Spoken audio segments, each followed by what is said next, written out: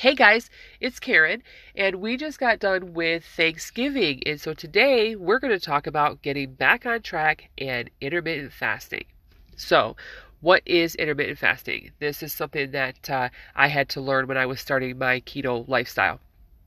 Intermittent fasting is something that a lot of people who are successful with keto use on a regular basis to keep their body in ketosis. But I didn't know what that was.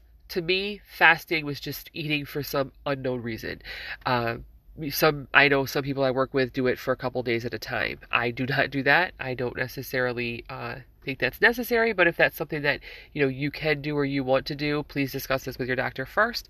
But basically, what intermittent fasting is, on the most basic level, is limiting the amount of time throughout the day that you eat. For example, a really popular way to intermittent fast is 16 hours fasting, 8 hours eating. What this does is it allows your body to use up the readily available energy sources that you have, the carbs that you've eaten, the sugars that you've eaten, things like that. And once those readily available energy sources are gone, the body starts to dip into your stored energy sources, your fat, thereby putting your body into ketosis. And that's the goal here. The not eating carbs, the staying away from sugar, the whole point is to get into ketosis so that your body can start using the fat that you've been storing. That's what intermittent fasting helps you do. This is also why a lot of people who practice keto don't snack throughout the day. Same premise there. Every time you eat, it gives your body a new source of readily available energy, and it's going to go to that energy first before it goes to your stored energy, your fat. And as I mentioned before, I like to eat.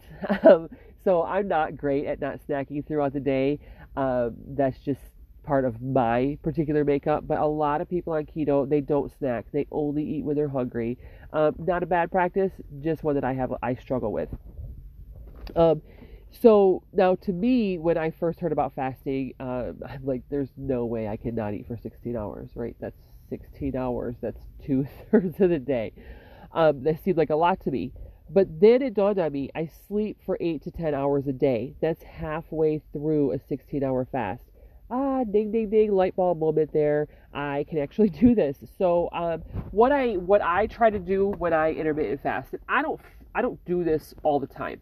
I do fast every day, and we'll get into that here in just a moment. But I don't do the 16/8 fast every day. I don't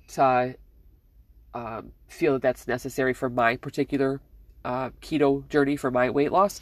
But what I do try to do is I try to have dinner every night by 7:30 or 8 o'clock. I know that's late for a lot of you, and if it is late for a lot of you, you're just going to adjust these times.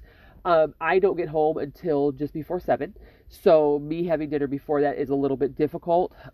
So I had dinner 7:30, 8 o'clock. Usually sleep by 11, and then I'm back up at 6:30. That's 10 and a half hours. Okay, so 10 and a half hours into a 16-hour fast. If that's what I choose to do that particular day, that's not too bad. Most of this is done, just before I go to bed, while I'm sleeping, and then when I wake up the next day, getting my day started.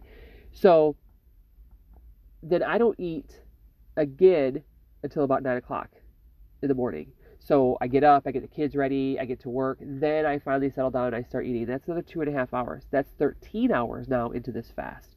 So every day I do this 13 hours, more or less.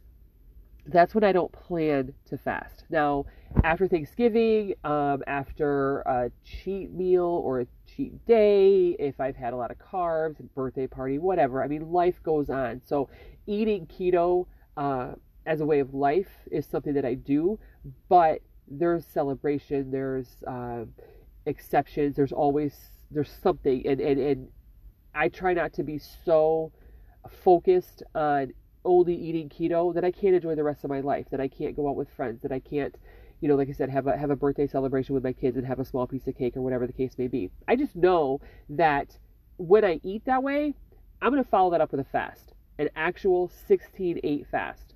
So when I plan to eat that way, what I do is I eat dinner by 5 or 6. That means I'm grabbing something keto before I leave work. So whether that's a meal replacement bar, which we'll also talk about in a different episode, a meal replacement bar, or I plan on just eating a late lunch.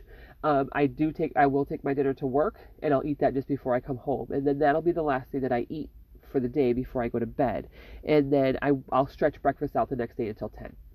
Okay, so I add those couple of hours on in the evening, and then I add another hour on in the afternoon, and then, or in the morning, I'm sorry, and then that gets me my 16, 17 hours fasting. And I'll do that for a couple of days. The reason that I do that for a couple of days is because that will generally get the scale moving again, which gets me back on track, gives me motivation, all that kind of stuff. So on the blog, dirtyketosecrets.com, and on the webpage, the Facebook page, Dirty Keto Secrets, I am going to be putting a graphic that I found on Pinterest. This graphic really illustrates as you eat and your glycemic levels go up, as your body's using that readily available energy, you'll see those bars go up. And then as you're fasting, you'll see on this graph how a longer fast allows your body to dip further into your stored energy, your fat. So as you eat, your glycemic index goes up, and then as you don't eat, the longer you don't eat, the more it dips into that fat reserve, which is why a lot of people will do a couple day fast. There's other reasons for that too, but in this particular situation, that's what we're going for here. So it's the same thing when you snack, when you fast and then you eat, and then your index goes up, and then you wait a couple hours before you eat again, and that fat reserve starts to come down.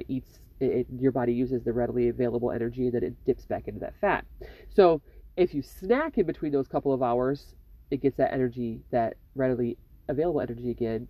It stops dipping into your fat, and then it has to go back in, and the dips are smaller. So that's the reason that a lot of people won't snack. But again, like I said, life happens, and if there's something going on at work, I want to participate. I want to go to brunch with my mom, whatever the case may be, right? I just know that when I'm eating at those particular times, that my fat loss is going to be a little bit less. My weight loss will be a little bit less at that particular time frame. Overall, I don't think that it really, in my opinion, affects a whole lot. I still see the steady weight loss. It's a little bit of a slower decline in my weight than the 1, 2, 3 pounds at a time kind of a thing. So I do hope you found this information useful. If you'd like some more information into Real Life Keto Secrets, please consider subscribing to this podcast. The website, dirtyketosecrets.com, the Facebook page, Dirty Keto Secrets. I'll be sharing a lot of this information there. And so, several ways to get your keto fix. But anyway, thanks for being here, and enjoy your day, and just think about whether or not this intermittent fasting is something that you want to add in. Maybe you try it for a couple of days, see how it works for you. But have a great day.